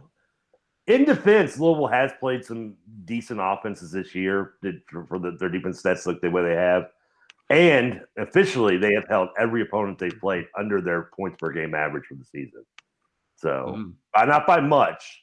I think they've held most of them by like a point or two under their average. But the thing with defense is, Trevor, it's just hard if you don't have the dudes. Like offense, you can kind of scheme your way to points. But on defense, you just got to have the players. And unfortunately, Louisville was thin at that to begin with, and then they lose Montgomery. Yeah, losing Montgomery was big. Now, Keitrell Clark is a dude at cornerback. But other than that, you're just kind of like, to me, I look at the Louisville defense, and I'm like, who are the dudes here? One of the biggest problems about Louisville's defense is something Kentucky hasn't had this problem with for the last couple of years. It's the defensive line. And something Louisville didn't have to worry about under like Charlie Strong and even a little bit of the early Petrino days is having a defensive line that can just get pressure without having to send blitzers. Defensive line is all recruiting. Like, you can and something Scott Satterfield don't do. You gotta have they gotta hit prerequisites before you even bring them on campus. There's only so much those guys can grow. You know who the dudes are when you scout defensive linemen. When you watch defensive lineman tape, you can be like, oh, this guy's good. This guy can play. This guy, I don't know about that. And that's what it is. Like, you just kind of are who you are. And like Louisville, they just, if you look at it, they just haven't recruited that position well, where Kentucky has had a lot of success. And you saw last week, even when they lost a senior nose tackle, their 2 sophomores stepped in and had their way with Louisville Center. And that's nothing more than just Kentucky's had success recruiting. Yeah, that's something. I mean, Louisville's had been into that position, and so I know how happy it can be. But when Louisville's running a 3-3-5 and not blitzing, and you're only going 3 linemen, you got to have at least one of them. You got to get some pressure up with the 3 guys, and Louisville can't do that. And that's been a reason why that defense is ranked statistically, unfortunately. That again, combined with some decent offenses, with the exception of Florida State, they've gone against. I mean, they played Ole Miss, they played UCF. Which might be skewed now with the quarterback out, and they played Wake Forest, which is a decent offense as well. So it's another good offense this week too in Virginia, who can throw it all around the yard. So I mean, it's there is some caveat to the stats, but still, that's still not a huge excuse. Back on the Thornton's text line, one texter suggests that Levis's next food to eat is that gross water at the bottom of ketchup and mustard bottles. Oh, I bet you TJ drinks that. God, dude, that stuff is the worst. Like, I mean, is anything worse than whenever you shake up the bottle beforehand and then you still open it up and you get ketchup water on your hot dog? I say that. it's really mustard water for me. But I know that you're a loser, Trevor, and you won't eat stuff like that. So I'm okay. I had to put it in terms you could understand. I'm not a big ketchup guy to begin with, but yeah, the water. If I see the water, I'm just like, just throw the ketchup away. I want nothing to do with it. One texter says, "Morning from a brand new Thornton's truck stop. I bet those are the bee's knees. They're great enough in the city. I can't imagine running into one of those. We need one on that Whitey Paytona exit. We've got 3 there. Make it a 4th with the Thorntons. Let's make it happen, Thorntons. Yeah, Nice midpoint on the drive. Yeah, it's a great midpoint. Great stopping point. Which, by the way, like I know we had to pull over the other night. It was pouring Tuesday night as well. Like this weather has not been cooperating much lately. Can't drive in the rain there, Nick? It's just when it's thunderstorming, it's tough. No, I can see that. I mean, I don't pull over because I'm a man, but okay. We do need to get some good weather on Saturday. I haven't been looking ahead like it because I don't like to jinx it, but need to get some good weather on Saturday. I don't want to jinx it, but from what I've seen, it's going to be pretty nice. Is that in both Louisville and Lexington? Both places are going to get nice weather. Lexington, you're going to have mid to high 70s during the tailgate, and then around kickoff time, it's going to drop to around 70, and it'll be 65 by the time you get out of there. Your night kickoff, right? 7:30, I assume. Mm-hmm. Yes. Yeah. That's when they play the good games. Is that night? Yeah, but I don't even. You can take your joke and turn it sideways and shove it. I don't care because I'm just happy. I just love it when the teams don't overlap. If Kentucky's going to play at 3, then put Louisville at noon or 7, or vice versa. I hate having to put, because half the time I'll try to put the UK game on the ESPN app when I have that happen, because Louisville gets the big TV, you get the screen. Sorry, buddy.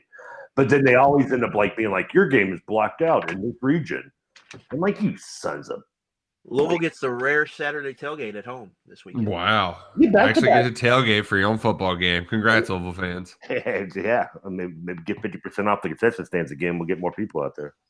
Louisville's going to have a good crowd this week and a win, because if Louisville doesn't win this week against Virginia with a decent crowd, it's going to be a bad crowd probably for Boston College. And I really do like Boston College this year. That's going to be a tough game, and they're going to need all the fans there they can get. It feels like a huge game for fan morale. Because even if they lose this game, they can still recover, get to 7-5, and Satterfield can sell a bunch of stuff in the offseason. Yep. But a win here can get people believing again, and you get a bye week, so it can get people ramped up for another home game. Because the loss to Wake Forest, potentially host Clemson, where you're kind of feeling good about yourself, and you can potentially have a really good crowd. But a loss here, and then it kind of, I think it gets a lot of people on the fringe off the wagon. You're right. I mean, that, and then like I said, you have Boston College coming to town with a weak crowd. Maybe you lose that game, then you have to go to road to North Carolina State. And then if you're kind of a tailspin at that point, you're right. The Clemson game, knock on wood, they don't find their offense by then. This is a very important stretch for Louisville. Yes, very much so with 3 out of 4 next home games. And just even though coming off a loss, Louisville fans, as you can make fun of all you want, are looking at the loss to Wake Forest as still kind of the asterisk of, well, we got screwed by the rest, which bad call, but you lose the game, you lose the game. But at least I'll accept that asterisk excuse, as lame as it can be, if that still convinces the fans to go, okay, well, that doesn't bother us. We're going to show up. Let's play a hypothetical. Say Louisville is like 6-5. Kentucky, let's say 9, and they win this weekend and they're 9-2 heading into that Thanksgiving Saturday. What does that crowd look at like? Do y'all think it gets close to selling out? Is it like 50-50? Is it more 60-40 in a general direction? I would think it'd be 50-50, not even close to a sellout. I don't think any of these Thanksgiving games have been close to a sellout. Yeah, they've all been pretty, yeah. Even when Kentucky went back-to-back years with needing a win for a bowl, they weren't even big crowds. They weren't close. That's why they need to move the game. I mean, it needs to be the first game of the season. Because then Louisville can convince themselves that they're going to win. All I was saying is Kentucky's having like a huge season like that. I could see more than normal going to that, making the trip. Yeah, I mean, yeah, especially if Kentucky's even looking at even a better season than 9-2 at that point. I mean, and then I don't know if Louisville had any buy-in at all. Their fans could be like, all right, let's ruin one of the best seasons they've ever had. Well, they already are. I don't know if you listened to yesterday's show. The other show of their day. I've already made the prediction. Kentucky will roll through the SEC and win the SEC East this year. They will go into the Thanksgiving Day game undefeated. Louisville, despite even though yes, the ACC is a pile of trash, we are the top of the heap. We will go into that game as the leaders of the Atlantic Coastal. And then what's going to happen is we're going to beat you. We're going to upset you. We're going to end your undefeated season. And then we're going to go to the ACC title game still. We're going to win the ACC title game and go to BCS. And then you're all going to get, new fish in prison by Alabama. And then we're still going to go to a BCS and you won't. Yes. Suck it, Kentucky. Yeah. And Trevor in that theory put Louisville in a different division. He also went back in time. Yep. Louisville's in the Coastal now, and we're back in the Bowl Championship Series. Wednesday on a Throwback Thursday. Wow, well done, Trevor. Atlantic Coastal, come on. I mean, who gives a damn? Texter on the Thornton's text line says a major change needs to happen. College basketball shouldn't start till Christmas or New Year's. Move March Madness to May Madness. No, I don't know if I love that. I love that idea. It won't happen, but I think that would It'd be pretty great for basketball. Well, just make it a spring sport. Like, why does it need to be it sucks for them. Being a basketball player as a college athlete sucks. You get at least fall sports athletes, they get their spring break. A lot of them can still get their Christmas break. Basketball, you don't get anything. You're there all year. It's terrible. So even there's been scuttlebutt that the NBA should start on Christmas. Oh, the NBA should start late. This preseason junk, getting NBA Twitter fired up in October. Get the hell out of here. God, it's football season. NBA. They're going to intertwine. All sports overlap at some point, though. Yeah, but exactly. And they're trying to compete with football is just stupid. Well, football's just they have the perfect spot on the calendar. They do. Because it gets dead in the summer and you can lead up into it. All the preview content, it doesn't get lost because there's nothing else really out there. And then the season they own, whether it's NFL owning Sunday or college football owning Saturday, they own a day. And then also you can lead up into the games because there's one game a week, you can build up to it, where it's not like the other sports where you're playing every other day or a couple days every week. So football's just got, it's just got the total setup, and that's a reason why I think it's so popular. I'm not going to argue that. One texter on the Thorns text line says, Pro Day is fine. We're a basketball crazy fan base. We get to see our team play. It's better than nothing. But sometimes it's really just nothing. They don't show anything. That's what's happened in the past. So I don't get into the Big Blue Madness or first day practices, even not just because I'm saying Big Blue Madness with Kentucky, but even with Louisville when the 1 year they tried to do whatever they did with their version of midnight thing, and just the first, even red white games, I can take it with a grain of salt.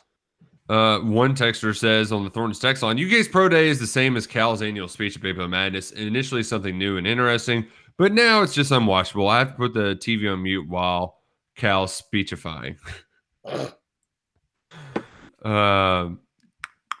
see. Is this it's on 5:30 to 7:30. So it's, to make matters worse, Pro Day is on during the second half of the slate. I don't know what the NFL slate is, but during the second half, maybe if you squeeze it in 7:30 to 8:30 before Sunday Night Football. That's what I was going to say, 6:30 to 8:30, so you can watch, so people can get that last hour before Sunday Night Football starts. Would be probably the best time if you were going to do it, or just do 10:30 to noon.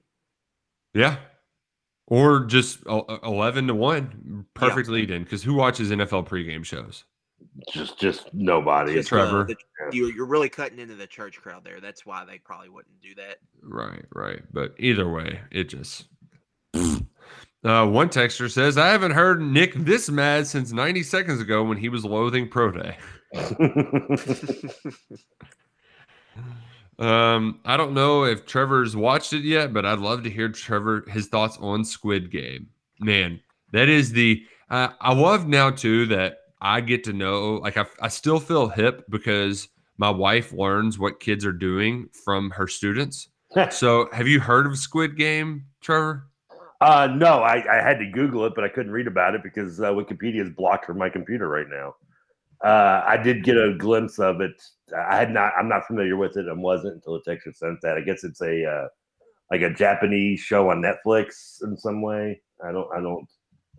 I don't know if I'll watch it, but maybe I'll give it a shot if the texter gives it a good enough thumbs up. But then if he does give it a thumbs up and it sucks, that texter's seal of approval goes down. My understanding of it is it's basically a more graphic Hunger Games, but it's Korean and they dub over it with English speaking. So sorry, yeah. Didn't mean to say Japanese. I didn't mean to offend anybody. Yeah, but I also am just I don't watch stuff like that. I'm not gonna binge through this and out in a few days. I ain't got time for that. It's football season. I've never seen Hunger Games, so I know the premise. Hunger Games has Jennifer Lawrence, so it's natural. It's gonna be better. But I don't know about you, but I ain't got time for stupid shows like that during football season. Yeah, it's wrestling time too. I'm just waiting for Yellowstone to start. That's all I'm waiting for. Are you a big TV guy, Luckett? What's you a big TV watcher? Not huge, but I have my shows that I watch. What's your favorite show right now you're watching? Yellowstone would be the one. Is that a Netflix? Or? You never heard of Yellowstone? It's no. Very, very popular right now. Did you watch Sons of Anarchy, Trevor? I did not, but I know it, obviously. Yeah. Well, this is just Sons of Anarchy just in the West with Kevin Costner in it. Okay. I could go. The one thing about Sons of Anarchy that I just couldn't get into is the lead character is like a pretty boy to be a Hell's Angel guy to me. Jax Teller. Yeah, if you can get past that, I mean, it was Sons died off the last 3 seasons, but I'd say the first 3, maybe 3.5 seasons were just awesome. Boy, FX was on fire back in that day, weren't they? They were just rolling out shows. They were Justified came out a couple years after Sons. The Shield. Those were back to back for a while, and that was you had Rescue Me, The Shield, Nip Tuck. Even It's Always Sunny if you want to look at it that way. Yeah. The best show on television right now though is Survivor. Great episode last night. Excellent episode. Just I will say though, they are really making they're doing a lot. They're doing a lot. But I did talk to Will Levis about Survivor the other day. He was always kind of a fan, but he became an even bigger fan when his roommate at Penn State's parents were both on the show. Do you remember Brad Culpepper from the Bucks, Trevor? I did, yeah. Yeah, he was on Gruden's Super Bowl team, I think. Defensive tackle, I think, right? Yeah, that sounds right. I just remember that name from Madden. Yeah. He was either defensive tackle or an offensive tackle. Defensive tackle, I think. Yeah. So Culpepper, him and his wife were both on Survivor. Son played at Penn State, and he also, I didn't realize this too, because the name was familiar. Rex Culpepper was a quarterback at Syracuse. Yeah, who that one I don't remember. He threw some touchdowns to Taj Harris, but he was the one who got cancer and actually beat it and came back and played in a game for Syracuse last year. So, man, small world how all that stuff sort of works. But Will Levis, big Survivor fan. So, hey, we'll probably get him on the show at some point and talk a little. And none of these people are related to Dante, right? No, not at all. Just making sure. Yeah. Another texter on the Thorns text line says, I don't know if Trevor has watched it. Oh, whoa. No, got a repeat. Did the repeat. The plastic mini NFL helmets that you got out of the quarter machines at Kmart were awesome childhood memories. Thanks for reminding me of those. You're welcome. I mean, they were awesome. I think later on you could buy the actual, the helmet that was already put together, but the big goopy ones with the face mask and the stick. Oh man, those were great. I think I had a Raiders one of these. They were corny and cheesy looking in hindsight, but man, they were awesome at the time. They were cool. I also really enjoyed the oh no, it's escaping me now. No, the baseball helmets that you get when you get ice cream. Oh, come on! I mean, you could put the worst tasting vanilla ice cream in a baseball helmet; it would be awesome. How can we get how is that not? Let's get football helmets at Kroger Field. That would be a great idea. I mean, why haven't? Because you can still do the baseball helmets at stadiums. I'm pretty sure. I think that's just they still have those at the Reds. Yeah. They do nachos, and they'll get a big helmet. Yeah, but you think about the money you make just having the plastic helmet because the ice cream costs nothing, and you can upcharge it so much. So instead of beer sales, they're going to do ice cream helmet sales at Kroger Field. It's a slightly genius idea, Nick. I mean, I don't know why we. Yeah, that. Just giving them money. Giving them money. Hey, fellas, Brad from Bellbrook here with Stevie Johnson coming back to Kentucky this weekend. Do you think there's any chance he performs his pregame rap before the game? watch on YouTube for every game, and I think it would be fitting for him to go up there and do it, really hype them up. I don't know about that. Did he?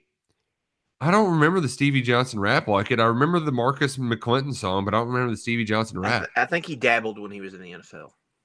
Oh, okay. 3 consecutive 1,000-yard seasons with the Bills. People forget that. He had a nice little run with Buffalo. Yeah, He did. yeah. Went out to San Diego to finish his career. Shout out to Avery Williamson getting a new job in Denver. I have a feeling he'll be on the active roster in no time because he's still got a lot of life left in those legs. So go give him hell, Avery. Go give him hell. Do we have any sign ideas for SEC Nation, Nick? Mark Stoops drinks skim milk. I saw that. He does. Mark Stoops get a tan. Ed Orgeron is Gene Chizik.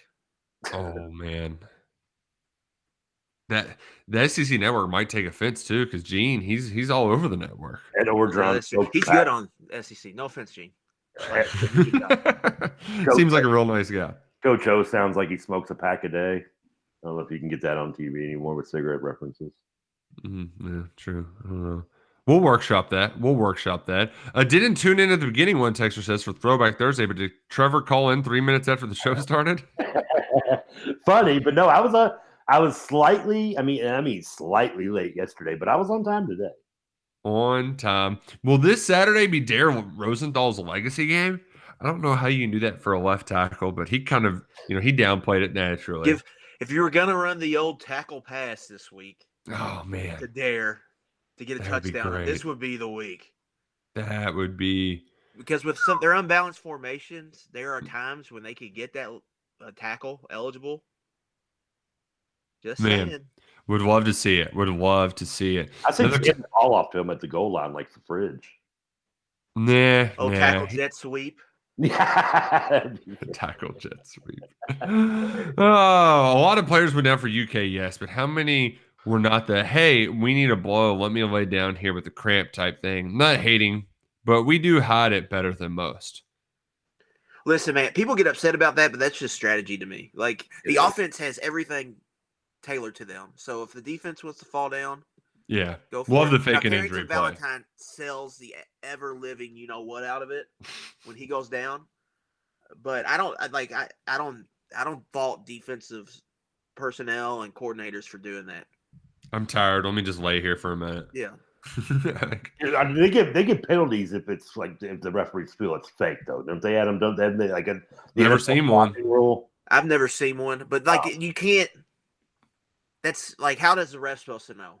That's what I'm saying. I mean, it's tougher probably to call even than a flop in the NBA, especially with like cramps and stuff like that. Yeah. I mean, you can't really spot the fake there. But John here, good morning to all. In January I will turn 36, so I've been watching sports and a fan the teams I like for over 24 years. So tell me, do you have a childhood favorite player or one of your childhood favorite teams? Mine would be Paul O'Neill, right fielder for the Yankees. He was a true all-around good player, and he was a true leader and legend. Gotta go. Talk to you later. Tayshaun Prince guy. John, I'll throw this one at you. When I stayed in Dublin, one of my best friends up there introduced me to a guy who was Paul O'Neill's nephew, and I got to meet him. You got to meet Paul O'Neill? Wow. Yeah, he was a lot nicer than his nephew. His nephew was a tool. But if I had to say that, I would say probably, if not Charles Barkley, Randall Cunningham. I think Luckett's favorite player was Achilles Smith. No. Ickey Woods, right? Joe Burrow, baby, bringing us back. Remember Harold Green? Remember that one? Chase, 2,000-yard receiver coming. It's coming. Another text on Thornton's text on says, Trevor, let's throw some coin on cats and cards. Oh, man, they really... Now, are you talking about the cats and cards versus each other or this weekend taking them each individually? I think he wants Kentucky to beat Louisville. Oh, well, he can want one hand and which and bleep in the other and see which fills up first. Hey, like the Step Brothers, I know about the fart. I have no idea what they're referring to. Talking about the I know the movie scene, but I don't know what they're referring to on the show. He's referring to us as a group of KRC going to apply for the beat writer job. Oh, brothers. I'm the one that lets the fart. Then Nick will be the one go, I taste onions. Oh, okay. All right. That is good. We got you. We're on the same page now, Texture. Well done. A crow sandwich with ketchup. That's good old Moneybags Kelsey. I mean, I probably went with ketchup on maybe barbecue sauce actually. But I'm a crow. If you do that, it tastes like good chicken. Another texter says the real Big Blue is back, ranked number 9. Go Wolverines! Wow, Michigan fan back finally after years of desperate, embarrassing, just things all the Got time. Frost a live dog this week, Nick? Maybe. Is Michigan already accepting Harbaugh back again? Oh yeah, just winning once as an underdog. That's all he needed to do. Khaki sales are through the roof. Well, that's my house and everything. Betting Luckett's locks of the week, but at least we're 5-0. Adam Luckett can Fair suck trade. it. Adam Luckett can suck it. Well, Luckett, I appreciate you hanging out with us for 2 hours today. We're going to have you back on tomorrow for some more in the second hour to get your great picks that just can't unbeatable picks. Am I representing TJ in the picks this week, I guess? I guess, maybe we'll get Scooter Dingus to get off the golf course for 5 minutes to give some picks. We're going to talk more college football, get you ready for the Cats and the Tigers. This has been Kentucky Roll Call on Big X Sports Radio. We'll see you tomorrow for more. That's all, folks. Nobody else here, no one like me. I'm special, so special. I got